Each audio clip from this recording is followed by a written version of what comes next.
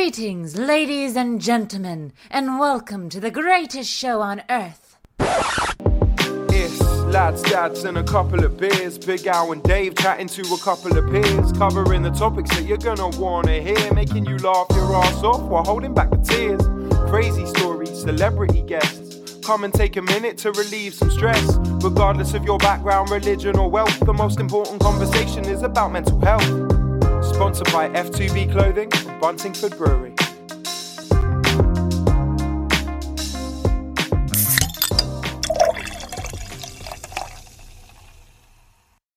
Well, blimey, what an intro. That was incredible. Where's all that come from? Well, we've levelled up, haven't we? Series 2.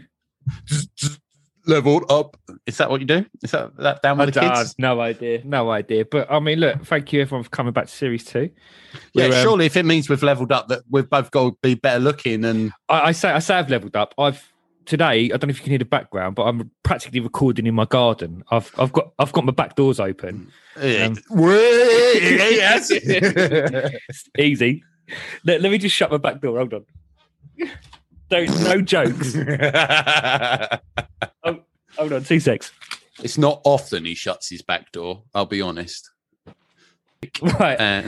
I took my headphones off this. I can't even hear if you're slacking me off. But yes, the back door is closed. No, I thought because it's such a sunny day, I don't want to be stuck upstairs recording. No, it's wonderful. It beats the old dungeon upstairs that we were recording in last series. Well, there you go. But let's talk about it. Look, Series 2, we're back with a bang. As you hear there, we've got a fantastic new intro. Big up to Formsy. Forms, go check him out on TikTok. He's a very well-known up-and-coming Hertfordshire rapper. Yeah, and all that. Yeah, it's good. It's cool. I love it. Love all that. Yeah. And you'll notice as well, you'll notice as well that we've got a new clothing sponsor.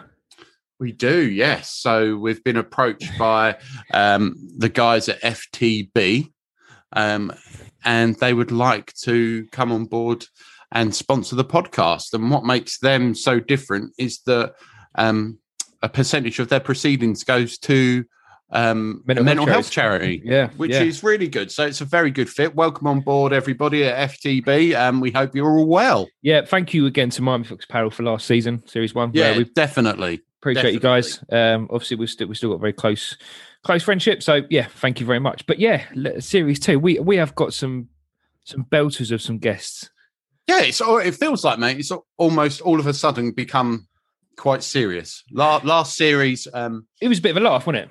Yeah, it was me and you just having a laugh. The world's opened up, so we've got some new challenges coming with Season 2 and keeping people engaged. And the playlist of guests for Series 2...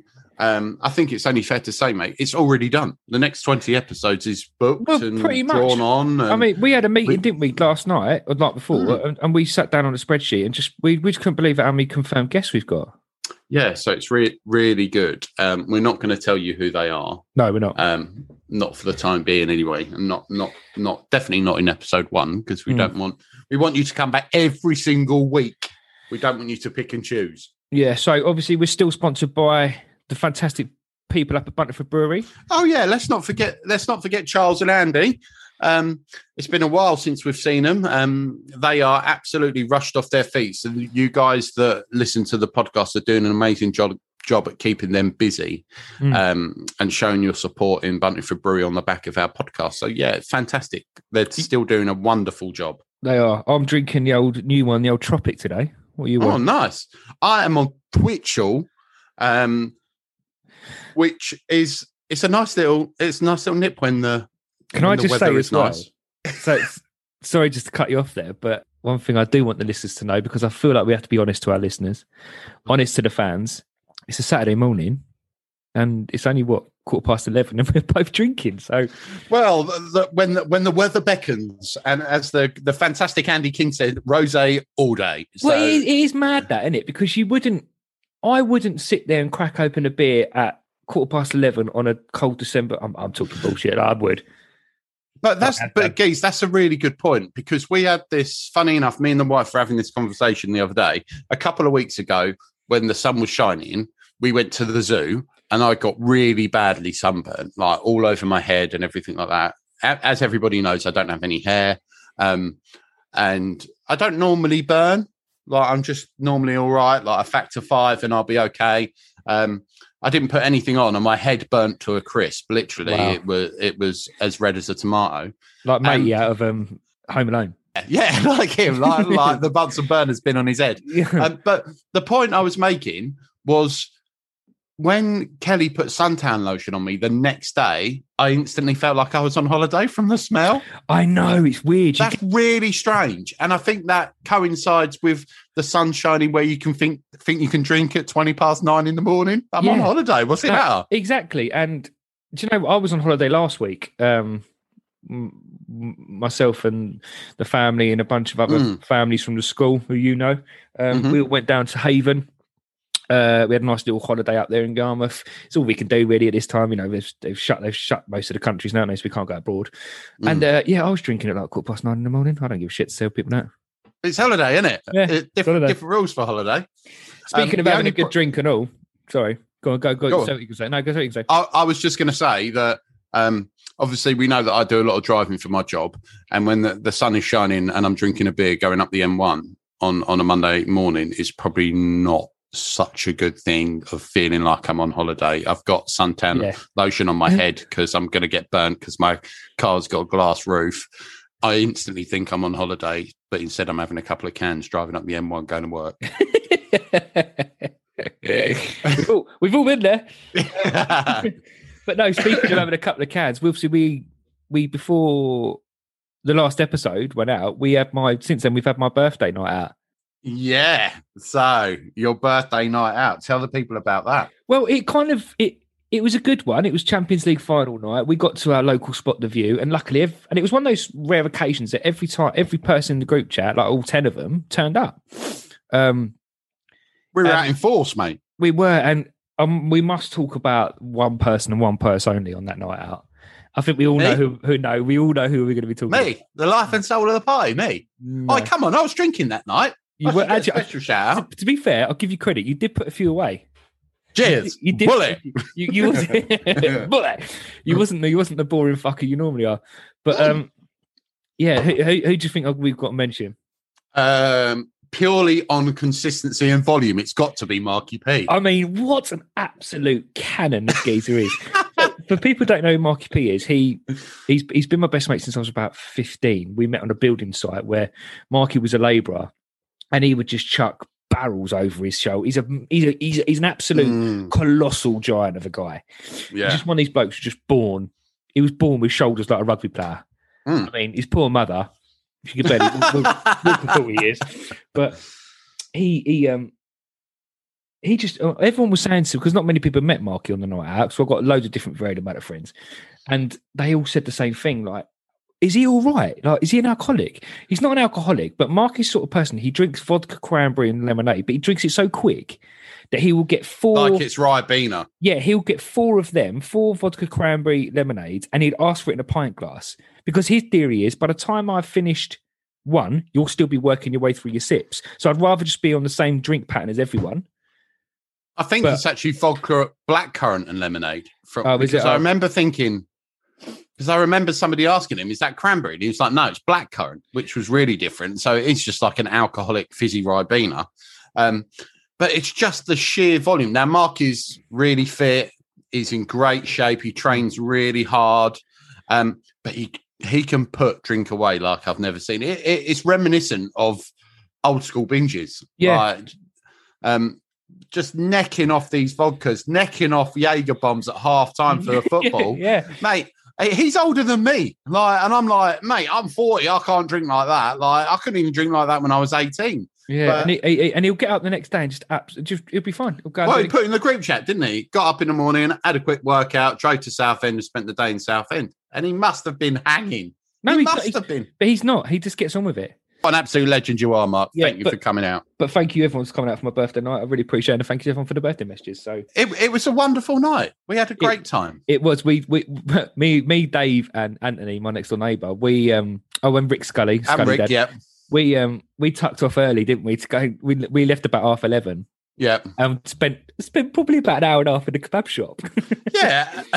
But Do you know what was the funny thing about that was we got our absolutely filthy food and sat there and ate it, but then we had a civilized conversation about would they like to come on the podcast and their own mental health and everything like that. Everybody else in the kebab shop was like, these geezers are fucking nuts, mate. Like, me, you, and Rick Scully, who is Scully Dad on TikTok. We've always grown up in Welling Garden City. Yeah, we're like the OGs, aren't we, really? Yeah, so like Welling Garden City to us, going on a night out in Welling Garden City is a lot of reminiscing, a lot of talking about times of old, whereas Anthony, that lives next door to Alex, big up, Ant, we had a great chat. He is new to the area, so he's only just moved to the area. So he doesn't know Welling Garden City. So we were showing him the highlights that were Welling Garden City kebab shop. But anyway, exactly. Mate, we're here. Yeah, series 2. Series 2, episode 1. Tell you about what we've been up to and everything like that. We've got a new sponsor. Buntingford Brewery still with us. Great new intro. We've got lots of fantastic things coming up. And we were a bit sort of and ahhing about what to do with our first guest for our series 2, because we've got a lot in the pipeline. We have got a lot in the pipeline, but I think we've gone in big. I think we've gone in big for the start. For me, this person is TV royalty. Yeah, definitely. Everybody knows who this person is. All we have to say is her character's name, and everybody will know who this person is. What is that character name, Dave? That character name is Heather. Heather Trott. Heather Trott from EastEnders. Obviously, her real name is Cheryl Fergison. She is a very established actor. Now, that's one of the things I want to talk about, Cheryl. Why are females not actresses anymore? Why are they all actors now? I think they changed that. They changed that, didn't they? Because it was deemed sexist. Oh, well, I'll ask her about that anyway, because I don't mind asking. But yeah, Cheryl is a very established actor, has been in the industry for a very long time. We've gone through a bit of a time where we've reached out to people and we're just getting yeses. But yes, followed up yeses. I get asked this question quite a lot. How do you get so many people? And like, I get it. How do you get it? And I'm like, well, they don't all like they'll say yes. I would say 40-50% of the people we ask will say yes, but they'll ghost you. Now that's absolutely fine, because we've learned that a lot of people then sometimes come back about 7 weeks later and go, sorry, I was doing this, doing that. I can do it on this day, and then we've gone and recorded with them. But there are 1 or 2 people, and I'm not going to say their names because I don't think it'll be fair, but we don't need to do that. Who have said, yeah, I'll do it. I'll come on. Here's my agent. We speak to their agent. And they're like, okay, yeah, I can get him on this time. And then you go back to them and they're like, okay, we can do this time. And then they come back and go, oh, well, my agent's saying this. And you go back to the agent and they're like, and you're going back and forth. And then the agent turned around and said, well, it's actually this person that doesn't want to do it. They don't want to do it. And I'm like, well, I've spoken to them and they've said they do want to do it. And they're like, oh, well, he's lying. Yeah. I'm not going to say who his name is. Russ. I don't think we should get too wrapped up in that whole thing, because the industry is a really funny game, but it is worth letting people know, so the listeners, that this kind of stuff happens. So we approach people, they come back to us and say yes, but they tell us to speak to their agent directly. We go and speak to their agent, and their agent might not think that it is also a good fit for them. Having said that, I do need to say that I spoke to quite a few celebrities, and they're like, celebrities just love saying yes, they'll never say no. But we got some really nice rejections. Yeah, I don't want to say who the celebrities are, but they like a really nice like messages back. No, but I think if you're a human being, you see that our approach is the way that we are, and it just might not work for people. Like me and Al have learned over the past 6 months that these people are ridiculously busy. Yeah, the people that are in the public eye, you the listeners might not see what they do on TV for 9 months, but they're filming that all in the same period of time. So I'm not going to name old guests, but some of the old guests were so busy. Bear in mind, a podcast is a free platform. So me and Al do not pay anybody to come onto this podcast and have a chat. Everything we have been rejected free. Where people will ask for fees. Yeah. People do ask for fees, and the big podcasts will pay fees to get certain guests on. That's worth saying as well. But when you're dealing with an individual's calendar that's not only busy within the industry, but you're trying to fit in a free podcast, so you're giving up an hour's worth of time for a free podcast. It's hard. It is hard. Yeah. But all credit to Alex. He's sitting opposite me on Zoom. I can see him on the screen, and he doesn't get the credit that he deserves. That he goes after these celebrities and schmoozes them, chats to them, and everything like that, and makes it happen. A lot of it has to work around my job as well, which is worth saying. So I have a full-time job what I'm committed to and that I love doing, and we make the guests work around that. Yes, nicely said, Dave. Well, I don't. I'll say people ask me what my job is at the moment. I haven't really got one. I mean, I'm getting thrown in fountains and hypnotized and God knows what for social media content at the moment for Ryan Tricks, who will be a guest. So yeah, that's pretty much what I'm doing at the moment. But yeah, look, do you know what? We've waffled on long enough. Let's get this amazing guest on. Let's get her on. So without further ado, I'll do the introductions for episode 1. Ladies and gentlemen, please welcome to the podcast the fantastically talented Cheryl Fergison. Woo! How are you? Yeah, do a round of applause, definitely. Love that. I do it to myself these days. It's sad, isn't it? No, all good. How are you guys? You all right? We're very well. Very well. Yeah. Yeah, well, I've learned that you have to actually ask that twice now. You have to ask a couple of times. Are you all right? Yes. No, are you all right? Yes. That's a really good point. Okay. Yeah, because the mental health thing, that asking each other if you're okay, we actually have to mean it now. So rather than it's just a passing comment. Absolutely. But yeah. It's interesting as well, because when we had Will Manning on from Capital Radio, that was one of the things that he said, that he was trying to almost get trending and put out there. Yeah. That whole, are you all right? And he's like, yeah, Yeah. I'm fine. No. Yeah. Are you actually all right? Yeah, I think Roman Kemp made that quite aware on his documentary, obviously talking about Joe, his producer, and there's a whole load of stuff, and I think it really did make people think about.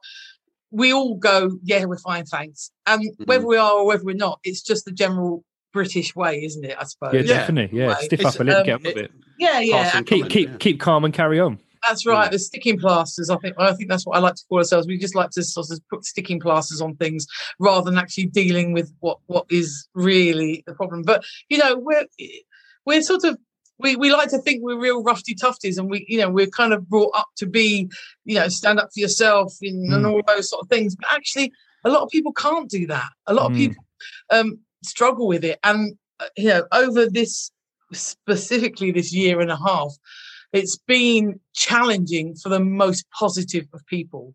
And I'm a positive person, so for me, even I'm like, you know what, this has actually really challenged me, and I'm watching people around me going, oh gosh, there's real help needed, and it's just the simple things. It's just the simple things, but that's a great place to start, Cheryl. So you're probably most famous for a certain role of a certain character in EastEnders, which we've covered on the introduction. So that's Heather Trott. How has lockdown and the last 12 months in COVID been treating you? How's work been, and how's life been, and how's your mental health been? Yeah. Well, work was almost non-existent for all that time. Our industry has been shot, to be quite honest with you, and is scrabbling to get back on its feet. And luckily, at the moment, touch cardboardy wood that I have in front of me, I'm lucky enough to be back in filming and filming 2 different things, which is lovely at the moment. Oh, great! But it's it's to step. Actually, I've been touring for the last 4.5 years, so for me to actually go back into a studio and be in front of cameras again and have that sort of discipline, which is totally different from live audience, is just lovely. But of course, it's COVID, so you're masks on, masks off, COVID tests every other day, plus your lateral. So there's a different routine to everything. Yeah. So on his head. for that, but over the actual time that we were sort of, I think everyone said the same thing. First lockdown, you think, yay, yippee-yay, I'm having a lovely time. I'm having a break. I'm off that hamster wheel for a minute, and it's kind of okay. You think, oh gosh, I discovered how to, put a plant in a pot, and that's very exciting. But then now, I think it's gone now to that stage where you just need as human beings, we need to socialize and we need to be with people. And unfortunately, what's happened is we've kind of become a lot isolated, and it was very community in the beginning. I noticed that, we're all clapping for the NHS, which is amazing. We were out on the streets doing things like that as a community, which I love. Yep. But as the time's gone on, it's almost kind of reversed itself, where people we said exactly the same thing. Yeah. Literally 2 episodes ago. It's almost like everyone's forgotten what we've all been through. Yeah. The human just race started being a dickhead. The human race is an incredible thing. How quickly we can forget how horrible and destructive it was for all of us to be locked in. You can't see your families, you can't see your friends. Cheryl, just so you know, I lost a grandparent at Christmas to COVID. Right. So I've been on that line, and I work in healthcare. I don't work on the direct front line, but I you're in the know of what's I distribute products into the NHS basically. Right, okay. And I thought people would come out of it nicer than what they. Well, I was hoping that. I was really hoping that we were going to get back to. Okay, we were all sort of we were all overdosing literally on box sets on our television in the beginning, which for me was like a busman's holiday. But I was actually thoroughly enjoying it. I was just and we were, everyone was recommending what we should watch and what we shouldn't watch, and we were all kind of on the same wavelength. Nice, or you were listening to the radio, or you were doing things that you don't normally have time to do. But I think and then, like you said, people were kinder to each other. They were nice. But I think, I don't know if I'm just a big old hippie at heart, to be quite honest with you. And I've always been one of these that have gone, we really have to work together to get it. Otherwise, we are going to lose it. And that's the planet, that's our mental health, that's, our relationships, that's everything. If you do not work at something with the help of other people, then you're going to lose it. And that's all it's just about support. It's just about being aware. It's just about educating people. It's about educating yourself. I mean, I've had some amazing discussions over the last year and a half with people who I really probably wouldn't have had discussions with, but you kind of forced into that sort of situation and think, I've become like, during lockdown, I was doing a lot of live Instagram things, lives, and more singing, the things I haven't done before, and not necessarily to inflict poor other people with my stuff, but actually for my own I'm a creative, so I had to carry on being creative. It's as simple as that. You have to carry on doing what you want to do, and I thought, I'll crack on with a bit more of my autobiography, and I'll crack on a bit more with doing this, and do you know what, I might get a paint by numbers. Do you know what I mean? Because just staying creative, it's just something, it was kind of the same for me and me, I was going to say, because we stopped filming with probably November before. There was a lockdown in like November, December as well, wasn't there? There was like a 4 week. There was the one, but I didn't get taken off my tour till March of the March. I call it the main March, when we when we could no longer march on, literally. Do you know we stopped filming in the November time, and we didn't do any. Well, I haven't still done anything to this day. And that whole thing of like you said, you've got to stay creative. If you've got a creative mind, and your mindset in your person, your being is to be creative, you've got to stay on that train. Otherwise, you will just go crazy. And that's when it coincided with launching the podcast, which was fantastic. Absolutely, and it's awful as well, because financially, including myself, we're all unless you were working. It's a struggle. It's been a complete and utter genuine struggle. And I just kind of go, okay, they all think that when you've been on the telly, you're loaded. Well, I'm not I'm not Leonardo DiCaprio, or I'm not on that list. Do you know what I mean? I don't live in a 3.5 million house. I wish I did, but I don't, well, I don't wish I do, actually, if I'm honest. I don't. But it's like, you have to carry on. But I did find it very upsetting when the government was basically telling our industry to go and retrain into something else and do something else. And I just thought, you're insulting me because it's I shit. have done this for 30 odd years. And yes, I could drive a truck. I love driving, and driving is a thing I love to do. You know, I would love to be a presenter on Top Gear or something. It's my thing. But don't tell me that, go and retrain and, go and deliver parcels for Amazon and go and retrain. So there's nothing wrong with delivering parcels for Amazon or any other company or whatever. But No, that's it. No, we hear you. We hear you.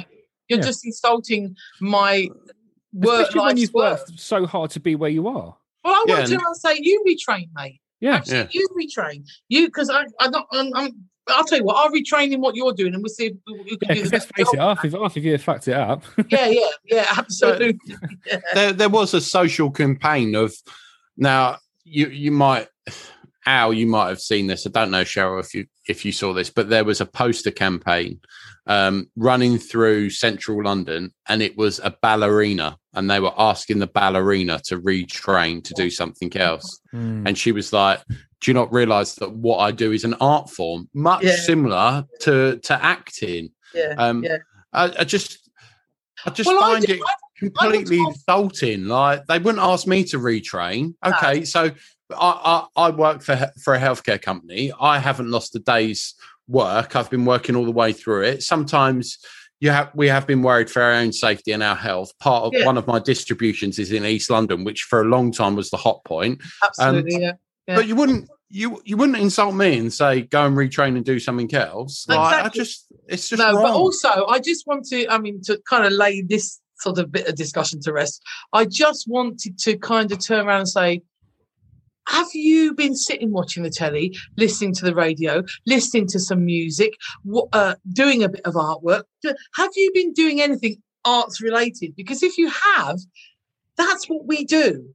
And that's what's been restrictive, but you're all right to watch it. You're all right to take our industry and use it for the whole of that time. But you're not going to you're telling us to retrain now, and you won't need it. You don't need us, but actually you do need us.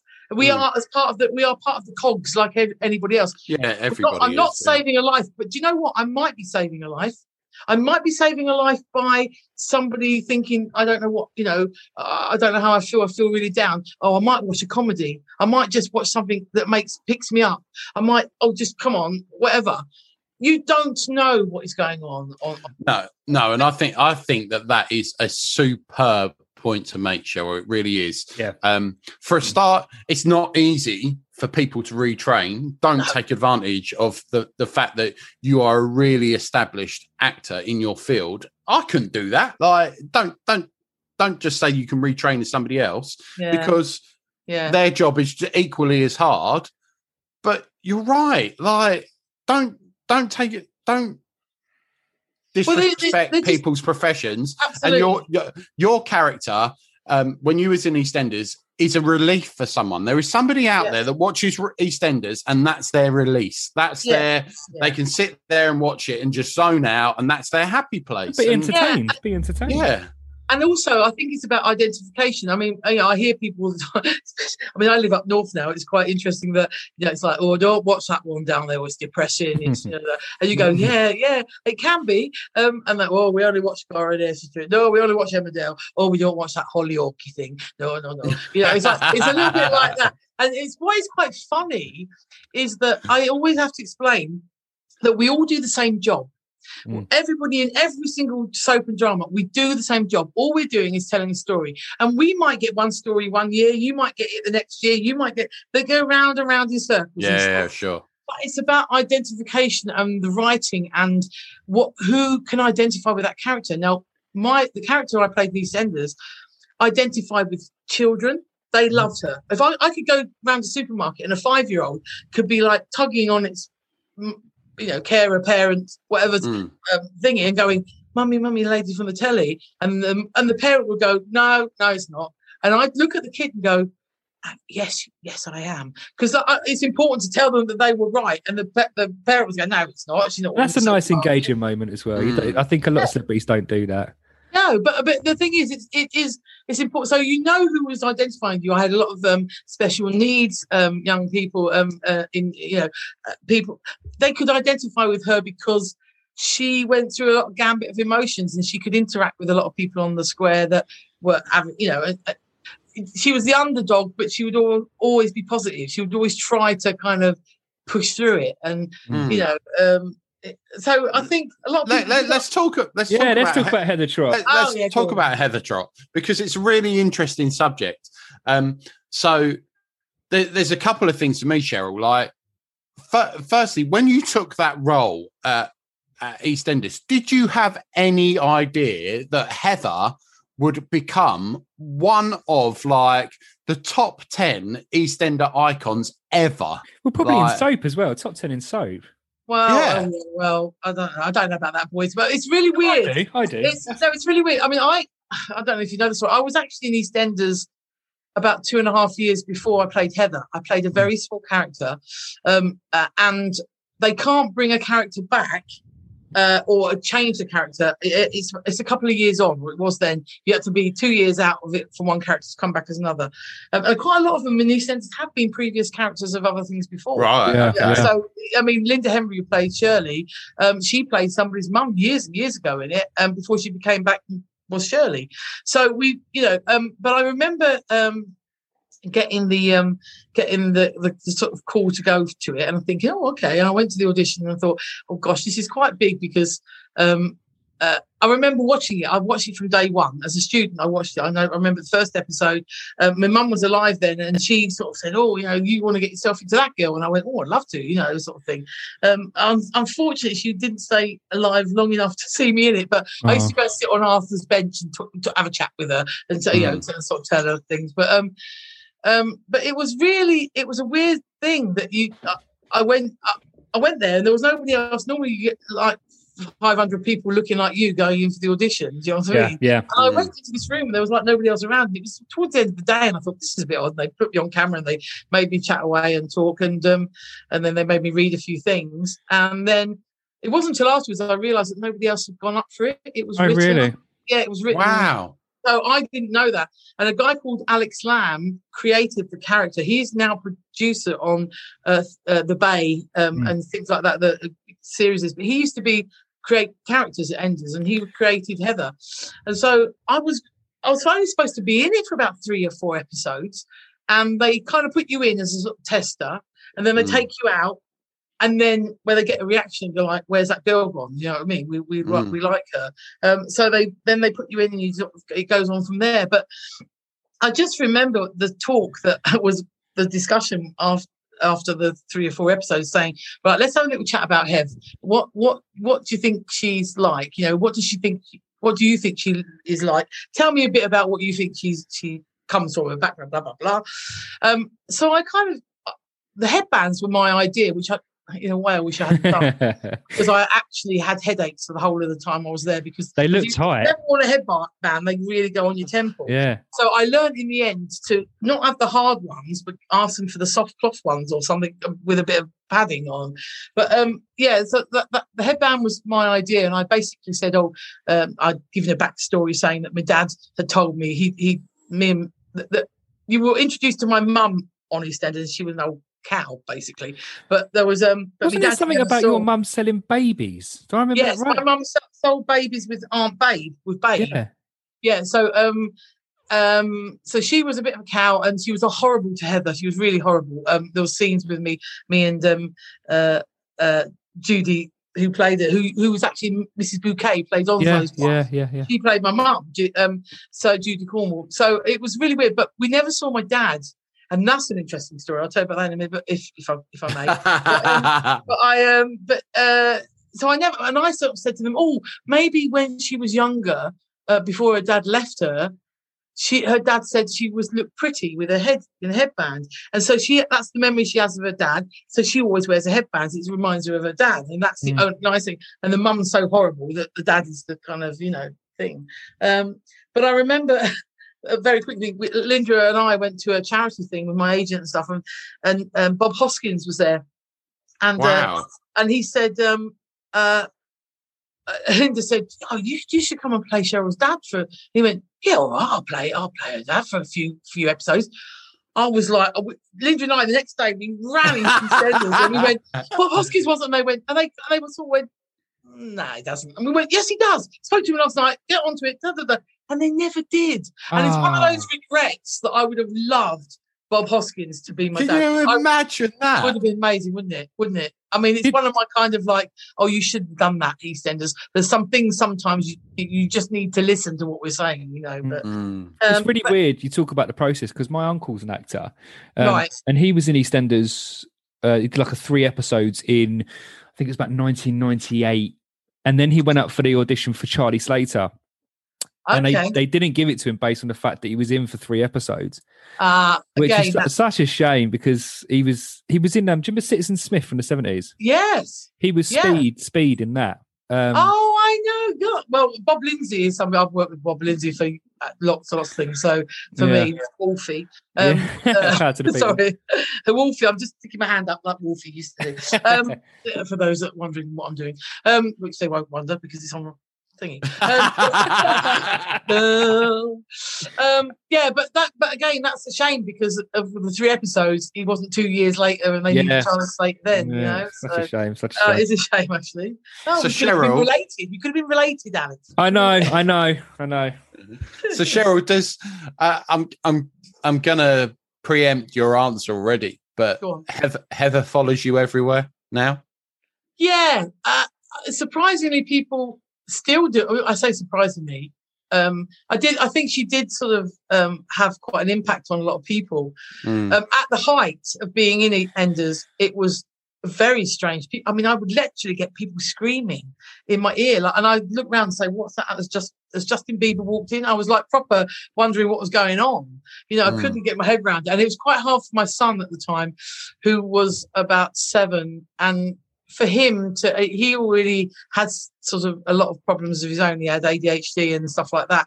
So for him to understand what his mum was doing, and like for me to kind of have a normal life with him as such, in inverted commas, taking him to theme parks, taking him to the zoo, doing things that parents, you know, all those things became quite difficult. And I used to have to get him involved in it, as in people would want photographs constantly. So I'd always have to go to theme parks with people.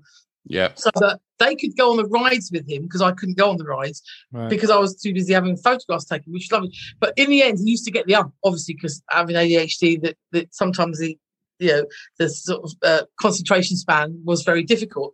So we'd have special passes to get on rides quicker for him, and they thought, oh, she's doing it to use her privilege. And I was saying, no, it's actually, he can't stand in a queue for 2 hours. It's not. Yeah, I haven't. My oldest daughter has ADHD. Right. Okay. So you understand. You'll get it. Yeah, I understand an amount of it. It's still quite hard for me to grasp everything that she feels and things like that. Well, the thing is, it's really strange because he went to a special educational needs school. He's like, all I can describe is the advert when the mum's in the supermarket and the kid just goes and whacks everything off the shelf. Yeah. That's what he used to do. And I used to literally have to sit on him in the middle of things, calm him down. And then they put him on Ritalin and a thing called Concerta when he was quite young, about maybe 7, 8. They put him on this stuff, and like he became like a sort of zombie. And I was like, Ritalin's hard. It works for some children, but it didn't work. And I remember taking a summer off of all work, and I said, right, I'm going to get my boy straight. And I looked at his diet. I looked at talking to different people, and literally, sort of, it took a lot of time. But now, you know, he's this nearly 22-year-old at LIPA, which is Paul McCartney's school up here in Liverpool. Wow. He's at LIPA doing screen acting, theatre acting. Got in it without me even knowing. He forged my signature on the audition things. Oh, really? I didn't even know he was going for it. Went up, got it under his own name, own esteem. He's got a different surname to me and everything. I mean, he does, and literally, he's kind of bright as a button, and that's what you'll find. That a lot of it is about, I need to be creative. I need to get definitely and do this. My daughter Marley, she's not as much of a sufferer as that, so she isn't medicated or anything like that. No, but I got him off it. I weaned him off. She certainly finds things hard. I mean. Yeah. For a few years, Cheryl, I did kids football, and there was a few ADHD kids there that were Ritalin induced, and that's a really hard drug to give a kid. I had to get him off of it. Just it works for some children, it didn't work for him, and and for me, it was really important. It was a challenging time, but people say now when I tell the story, or when he tells the story, they go, "We would never know," and he's not, he had one-to-ones at school. I made sure he went to a mainstream school in the end, purely because as long as he had the support, I thought it was important for people around him to see. Yeah, definitely, 100%. Life is about all sorts. Life is about all sorts of people, and you need to be intermingled. I don't believe in segregation. I believe in intermingling and educating people to go, okay, that person may be a different culture, be a different religion, be a different sexuality, be a I believe in actually saying, well, this is the gambit of things. This is called life. We're in that merry little bubble called life. Let's just try and sort of work it out. Yeah. So let's talk about that from a parenting point of view, Cheryl, especially for you. So your son's openly homosexual as well. Yeah, he's gay. Yeah, he's which is fantastic. But for you as a parent, so let's just trim that back to for the guys that are listening that are parents, and they might face issues like this that are going forward. For you, as somebody that is famous and a face that is recognised, how do you deal with all those sort of things as parenting? Does it make your parenting harder? Does it bring on anxiety for you as a parent? Especially from both sides, from the ADHD to taking him out and you being recognised, which is then affecting him, and you don't want him to be upset or him to be stressed out. Yeah. And then the homosexual side. Let's talk about all of that as being a parent. It must be quite tough. Well, I've always been somebody who has been accepting. Alex's dad was not from was a different, from a different culture. My husband now, I have a husband I've been married to for 10 years. He's Moroccan, different culture again. It's like for me, everything has been an acceptance and a learning. So I will plunge myself into anything, and I'm always, I feel that I'm always quite open.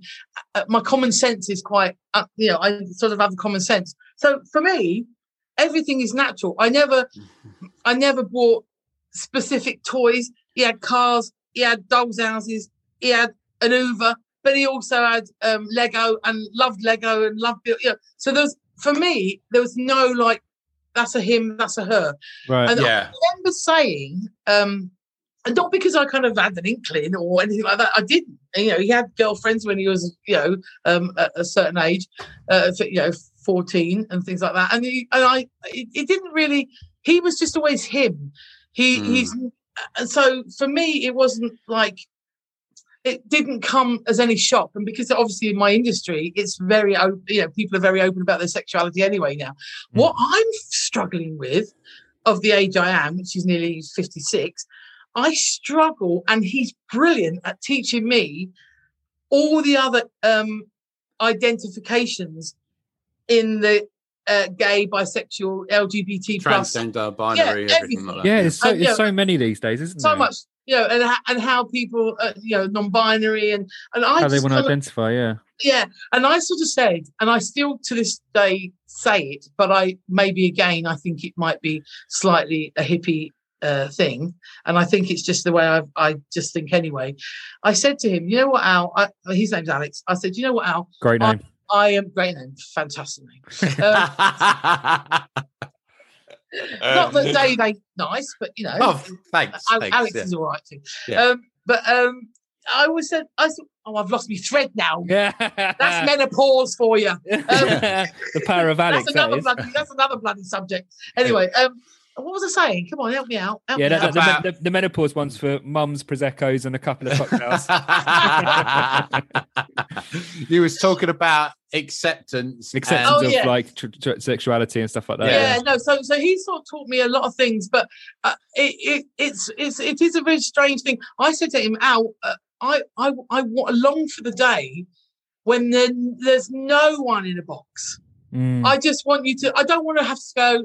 And he said, well, don't introduce me as Alex, my gay son. Don't say that. Do you think we'll ever get there? I don't know in my lifetime. I'd like to. No, I don't think it will happen. Because I think it's tribal, and I think people have to feel safe in a box. But I would love to see me just go, hello, you. Tell me about you. Oh, yeah, and you're that's interesting. You know, that's a really good point, Cheryl. Definitely for me, and my upbringing. I lost my dad when I was 10, so I was raised by a single parent. My mum, who's an absolute legend. I love my mum to pieces. She's a fantastic woman. She's so strong mentally and physically. Yeah. But I was always taught that love is love. It doesn't matter what you are. If you're non-binary, if you're transgender, it's not for me to judge you on how you want to be you. Like, No, we shouldn't judge anyone, because everybody, and going back to the mental health thing again, everybody does things for a reason. Now, I personally probably will never have any plastic surgery in my life, right? Because I just think, grow as I am what I am, and there's things, that's what makes us individual.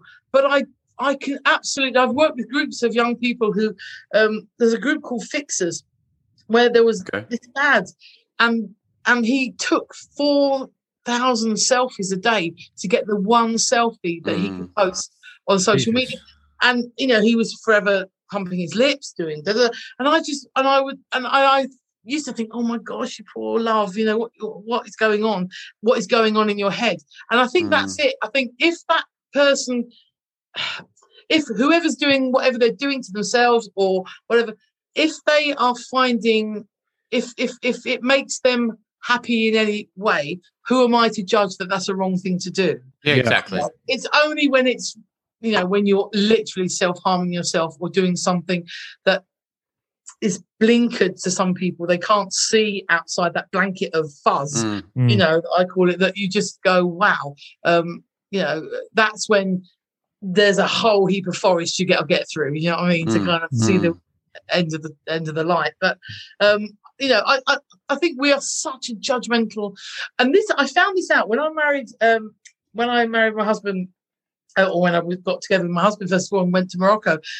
Do you know what was refreshing? The absolutely refreshing thing about it, not only just love the culture, love the, you know, everything, the sunshine, you know, the people, but I love the fact that they did not judge. Doesn't matter if you're fat, thin, they would actually say to you, oh, lovely scarf, or lovely, you know, lovely top. They wouldn't be going, oh God, look at her, she looks like she's got put on a few pounds. Yeah, but it's funny that you mentioned that, because the Eastern culture is so respectful. It's insane that they almost find it impossible to judge somebody. They've always got to be respectful to that person, because they don't know who that person is. They don't know their culture. Family. I mean, I am so generalising, but I'm generalising here.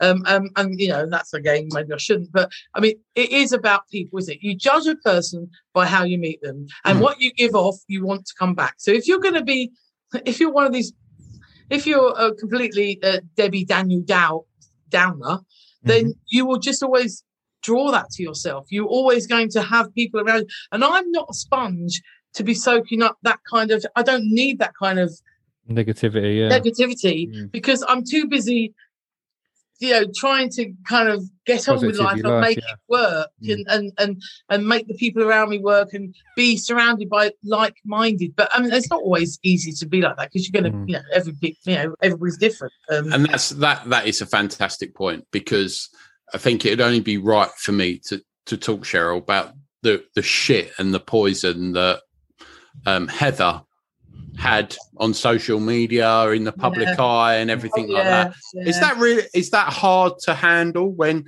okay, you're portraying a character, but but it's like any sort of rejection, though, isn't it? It's like it's like, I mean, you have to be pretty tough in our game to be rejected for jobs daily by daily by daily. If you don't get a job, you got, you know, 1,000 people go for the job, you don't get it, what do? You can't just keep going and getting upset by it. You kind of figure out why, or what do you do? I mean, the weird thing is, this is going to sound very strange, but maybe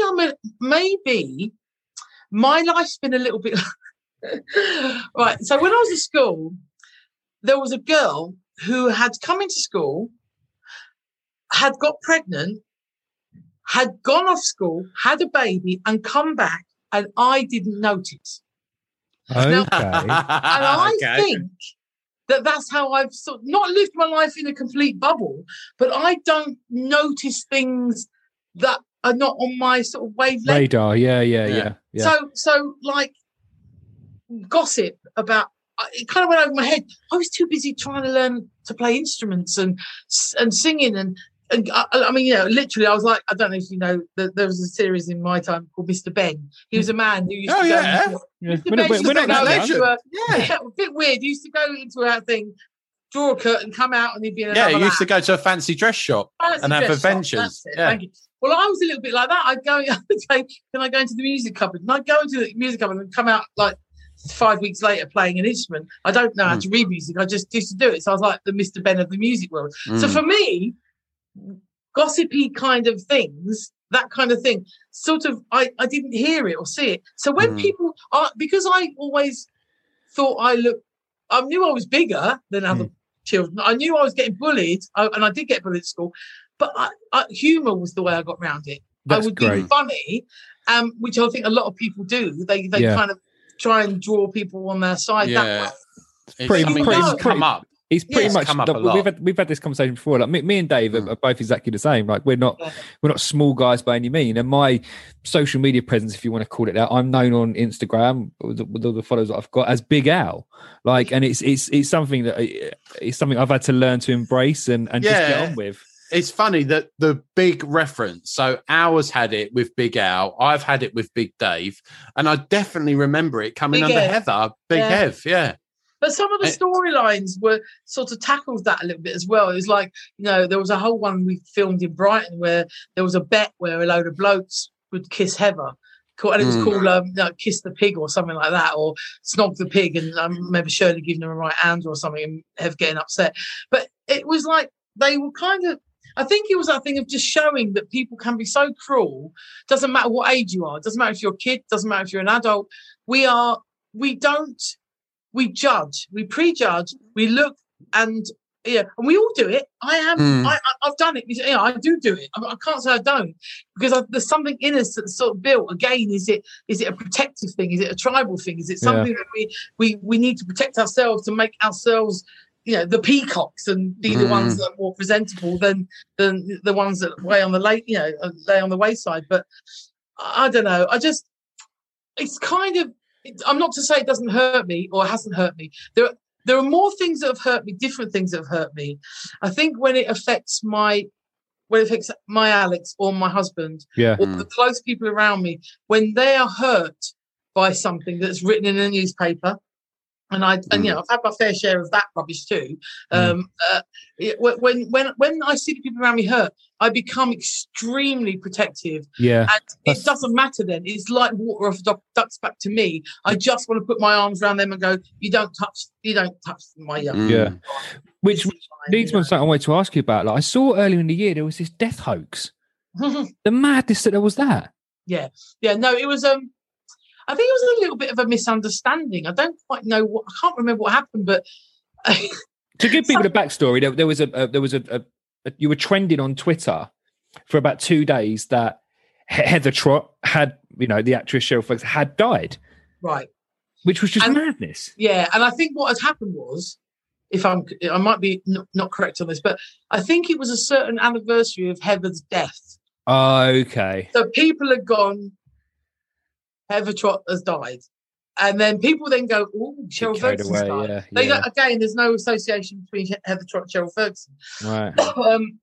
I mean, it's very interesting because sometimes when I meet people and they go, they talk about Heather and stuff, and I go, and I always sort of say to them, well, sometimes, you don't want to get on the bad side of me because I can turn into Shirley, and it's quite funny, and they forget, they go, oh yeah, she's actually a human being, and people will piss me off, if you cut me up, I'm going to give you like a verbal thing, or I might not give you a verbal, I might just turn around and say, oh, you've never made a mistake, arsehole. Do you know what I mean? I might sort of, so people, you have to protect yourself because when you're in the public eye, it is not just protecting the people around you, and also nobody wants to be known as the horrible person. Do you know what I mean?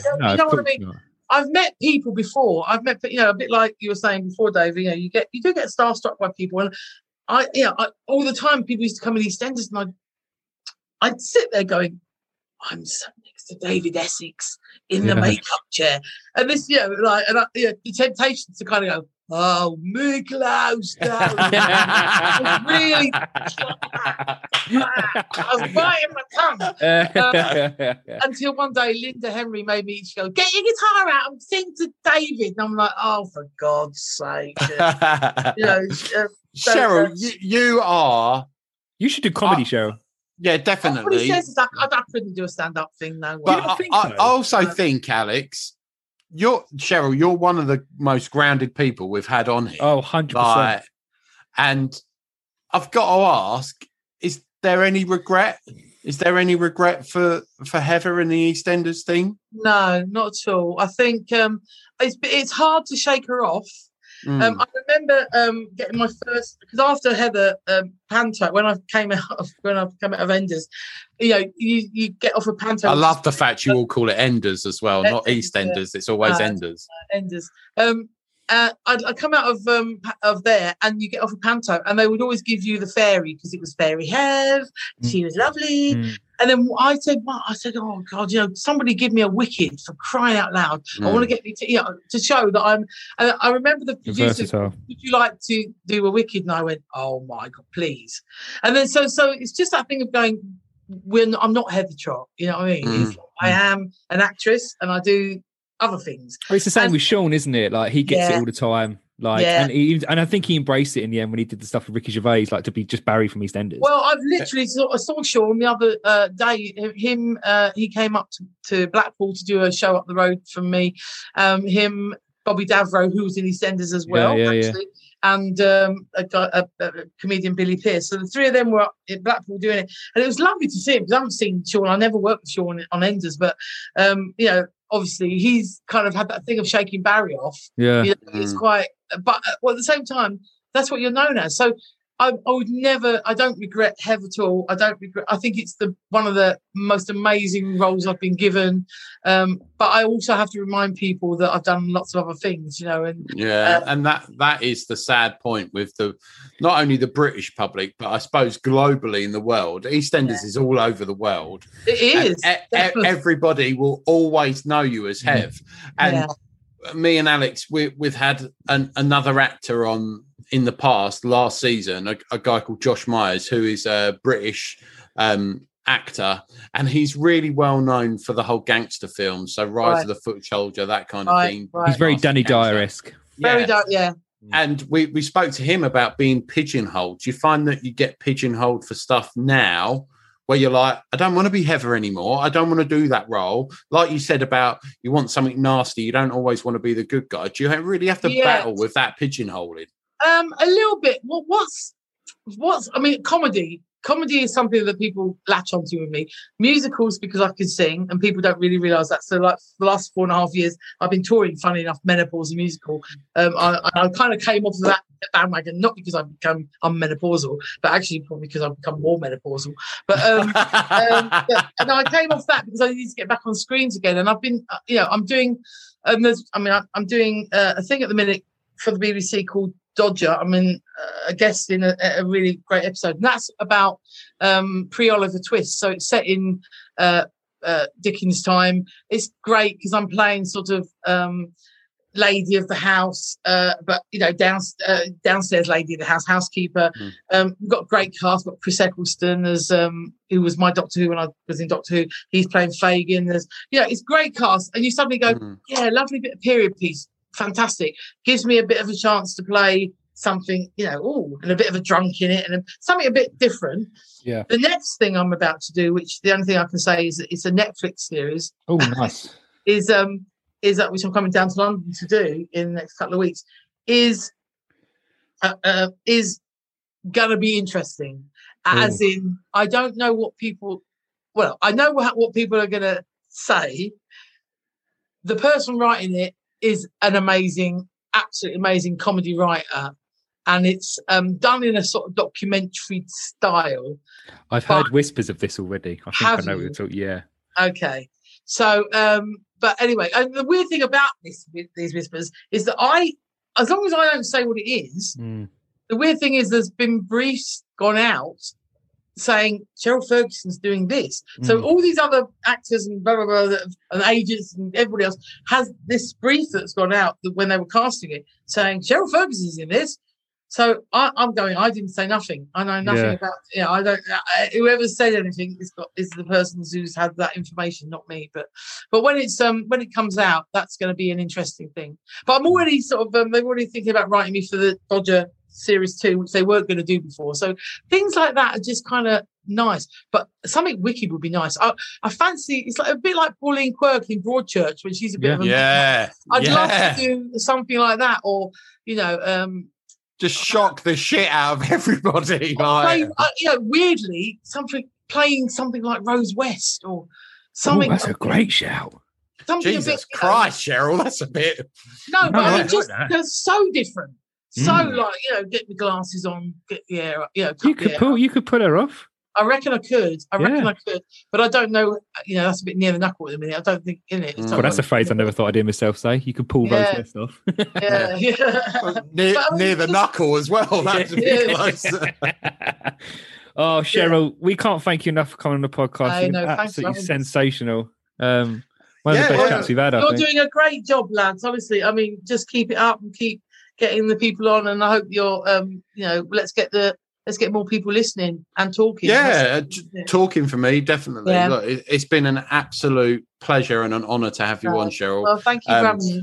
Before we started recording, I did get a little bit starstruck because we have Cheryl Fergison sitting on a Zoom call talking to us and picking her ears out, get the wax out of her ears at the moment. If this was visual, I'd be like, oh, dirty old cow. But look, it's been an absolute honour for me and Alex to have you on here. Thank you for gracing us. Thank you from me, Cheryl. It was amazing. You're welcome. Thank you for having me on. It's been Take care. So, take care. Bye. Bye-bye. Oh, there we go. We're giggling because obviously we've stopped recording and then we have a chat with Cheryl after for a good 20 minutes, half hour. I just got a massive smile on my face. She's like the best day out ever. Like we just said then to her, we'll go out for some food after, like, if you're down London. She said, definitely I'm down here, down then. Because I don't say no to food. She goes, but we'll take care, boys. See you later. And she's trying to knock out the Zoom. And she's going, how'd you get this fucking thing? How the fucking hell was going on here? Bear in mind, she hadn't sworn for the whole of the thing on the podcast. Yeah. And she's like, fucking can't get that fucking Zoom. She was, honestly. I know we probably said quite a lot. I've got like jaw ache from laughing and smiling too much. She has some great anecdotes, great stories, great advice. And she's so mentally strong. I know. I know. She said it a couple of times about the hippie side of her, where she just doesn't let anything bother her, and she's not been labelled either. Massive respect to you, Cheryl. You come across a million times the strong woman that we knew that you would be when we approached you about coming onto the podcast. So look, massive respect. Really enjoyed it. Much love to your family. Huge love to your son Alex as well. It was just really nice, nice to hear. It was just refreshing as well because, like, to hit to the realism of like I don't want to use the word struggling actor because she's not, but just during that time through the pandemic and through COVID of what she had to go through and how many actors went through. The first time you've heard it, the first time you've genuinely heard it, she was like on me arse, didn't have no money. They stopped my entire industry. I mean, that's the first time that you would hear that. They're not going to put that on the news at 10. No, do you know what I mean? But that's the first time you've heard it genuinely from somebody that said, no, look, it was shit. I was on my arse. I didn't have no money coming in. Everything had stopped. That's fantastic. Fantastic guest. Right. So let's do it. The first ever crazy corner of the podcast. Now, it's going to be hilarious different. Headline, yeah. It's going to be different this time around, this series. We will have people doing it every so often, but just for pure comedic value, me and Dave are going to do it. We're going to pick stories each week. So I think with that being said, let's get into it. Fuck, you can't be serious, man. You cannot be serious. I got a bad feeling about this. Right. So I'm going to go first. Oh, now this is pressure, ladies and gentlemen. I'm going to go first. Episode 1, season 2, Mr. Alexandra Casey is stepping up to the mark. Hold on a minute. Did you say Alexandra? Yeah. No, that's the girls' version, isn't it, dickhead? It's Alexander. Mate, I thought you're non-binary now. Oh, you stickhead. No, I'm not. And fair play to everyone out there who is, but I'm not. Yeah, I didn't mean that any offence. I was just trying to be funny. So this is the headline. This is from the Mirror. Let's have it. Oh, okay. From the Mirror. Tell you what, we'll go with this one. Ready? So here we go. The first one. I'm going to read it this week. Okay. I'm going to try and knock your socks off with this. Okay. But big shoes to fill as well from what we've had in series 1. So massive shoes. Bear Episode 1, season 2. Alex Casey stepping up to the mark. In back. Man mortified after realizing he buried his neighbour's cat, thinking it was his own. A man's cat had gone missing when he. Right. I'm struggling to read. Okay. And this is the fucking 7th time we've tried this because I haven't got my glasses. This is the second story we've tried. God, this could be a long story. It's just funnier than the actual headline. Right, you ready? A man's cat had gone missing, and when he went to search for it, he found a dead feline with the exact same markings, so he buried that instead. But it turned out to be a lookalike. A man was left mortified after buying his neighbour's cat, which was mistakenly thought was his own. Sharing his story anonymously. Huh? Burying, not buying. It does say he said buying his neighbour's cat. Wow. I'm struggling. A man who was left mortified after burying his neighbour's cat, which he mistakenly thought was his own. Sharing his story. I did go to school. I have got an education. I can read and write. But dear. Sharing his story anonymously, the man said that his favourite pet, literally named favourite, had gone missing. So when he went in search of the wayward feline, his heart dropped when he found a cat with the exact same markings as favourite. Wow. It was very sick and sadly passed away, his cat. Distraught, the man took the lifeless feline home and buried it in his garden. So he was understandably shocked when his favourite cat arrived back home in the middle of the night. That would fuck you up, mate. The cat coming in that you've just buried. I'd have been like, it's a ghost cat. It's a ghost cat. Sharing his story, the man said that he had been on holiday and left the cat in the care of a neighbour when favourite went missing. He said, when I arrived from work just before dinner, I noticed my black and white cat named Favourite was missing, something that is not usual for him at that time of day. Favourite? Yeah, he's called his cat Favourite. That's that's why I'm struggling to read it. That's a bit weird, isn't it? Weird name. Yeah. Well, each your own.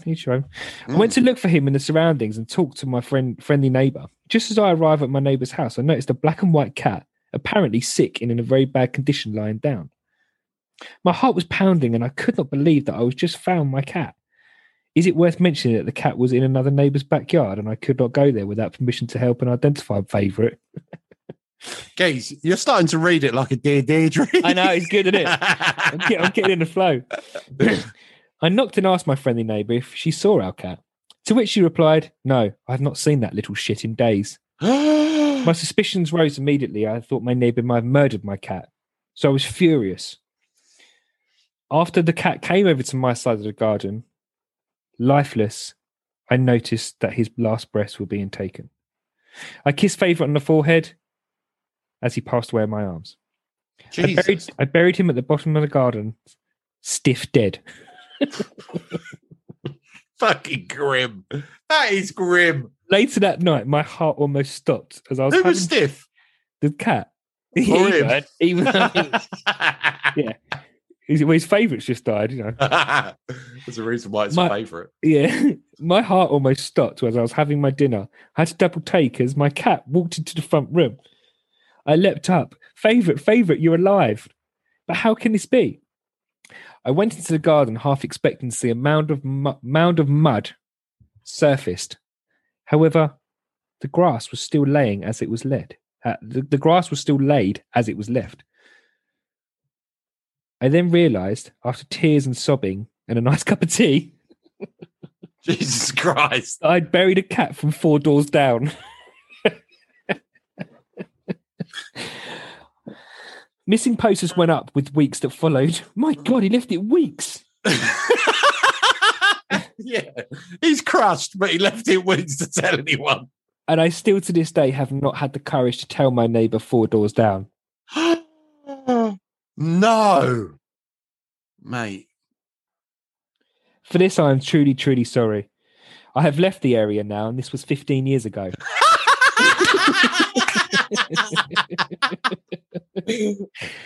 And both cats are no doubt, and both favourite and the 4-door down cat is dead.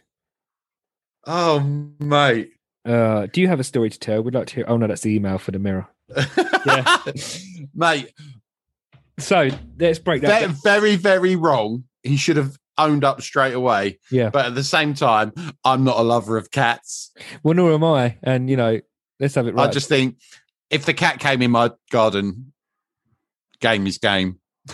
Yeah, and but what I must just say is I would love to have seen his face when that cat came in at night. His actual cat. I'd have been like, fuck, it's a ghost cat, it's a ghost cat. I probably would have killed it thinking it's a ghost cat. I probably would have kicked it. That would have scared the absolute shit out of me. Especially if it's like the man clearly lives alone. Like, the cat was his favourite. It's called favourite, for God's sakes. So that for him, that'd be like a kid dying and then a kid come back. That's just like.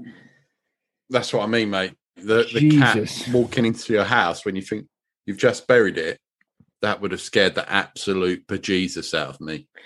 So anyway, I don't know what was better. The fact that he buried his neighbour's cat, or the fact that you couldn't read it for what was the best part of 20 minutes. Yeah, no, yeah. So I'll edit most of it out. It just took me. No wonder we used to get other people to do it. I can't fucking read. Very good. Well, good luck next week with your one. Excellent return of the podcast. Season 2, episode 1 done. We have to thank the fantastic Cheryl Fergison for coming on and giving us insights to her life and what she gets up to now that she isn't Heather anymore. Thanks for talking so openly about your son and all the struggles that he has faced, but also overcome. Thanks to you, mate. Thanks to everybody else. Yep. Welcome back for season 2. We hope you all enjoyed it. Now that everything has changed, embrace the new changes, embrace the new sponsorship, increase on the old, and thank you for listening. You done? Think so. I think a lot of people have noticed coming into series 2 that Dave's obviously took a lot more of the mic time. So I'll just echo what he said. Now I've got my new glasses. I can actually see what's going on. So is that another dig? Because I can't. Well, yeah. Look, you're digging me out for being fat and bald, so I'm going to dig you out. The fact that I've got my glasses on, I can see, you can't. What'd you call me? What? Thanks for tuning in to Lads, Dads and a Couple of Beers. We'll see you next week. Bye. Peace. Thank you for tuning in to an episode of Lads, Dads and a Couple of Beers. As always, we always encourage people, if you've been affected by anything you've heard in this week's episode, please talk to someone. Please reach out to someone. Failing that, if you're finding that too tough, there are some fantastic online support networks out there. BetterHelp.com offer mental health counselling via text, chat or video call. Also, giveusashout.org for a free 24/7 mental health tech support in the UK. If you text SHOUT to 85258, someone will text you back. They offer tech support when you're feeling like you can't cope. No matter what you're going through, they're there to help. Take care, guys, and look after yourselves.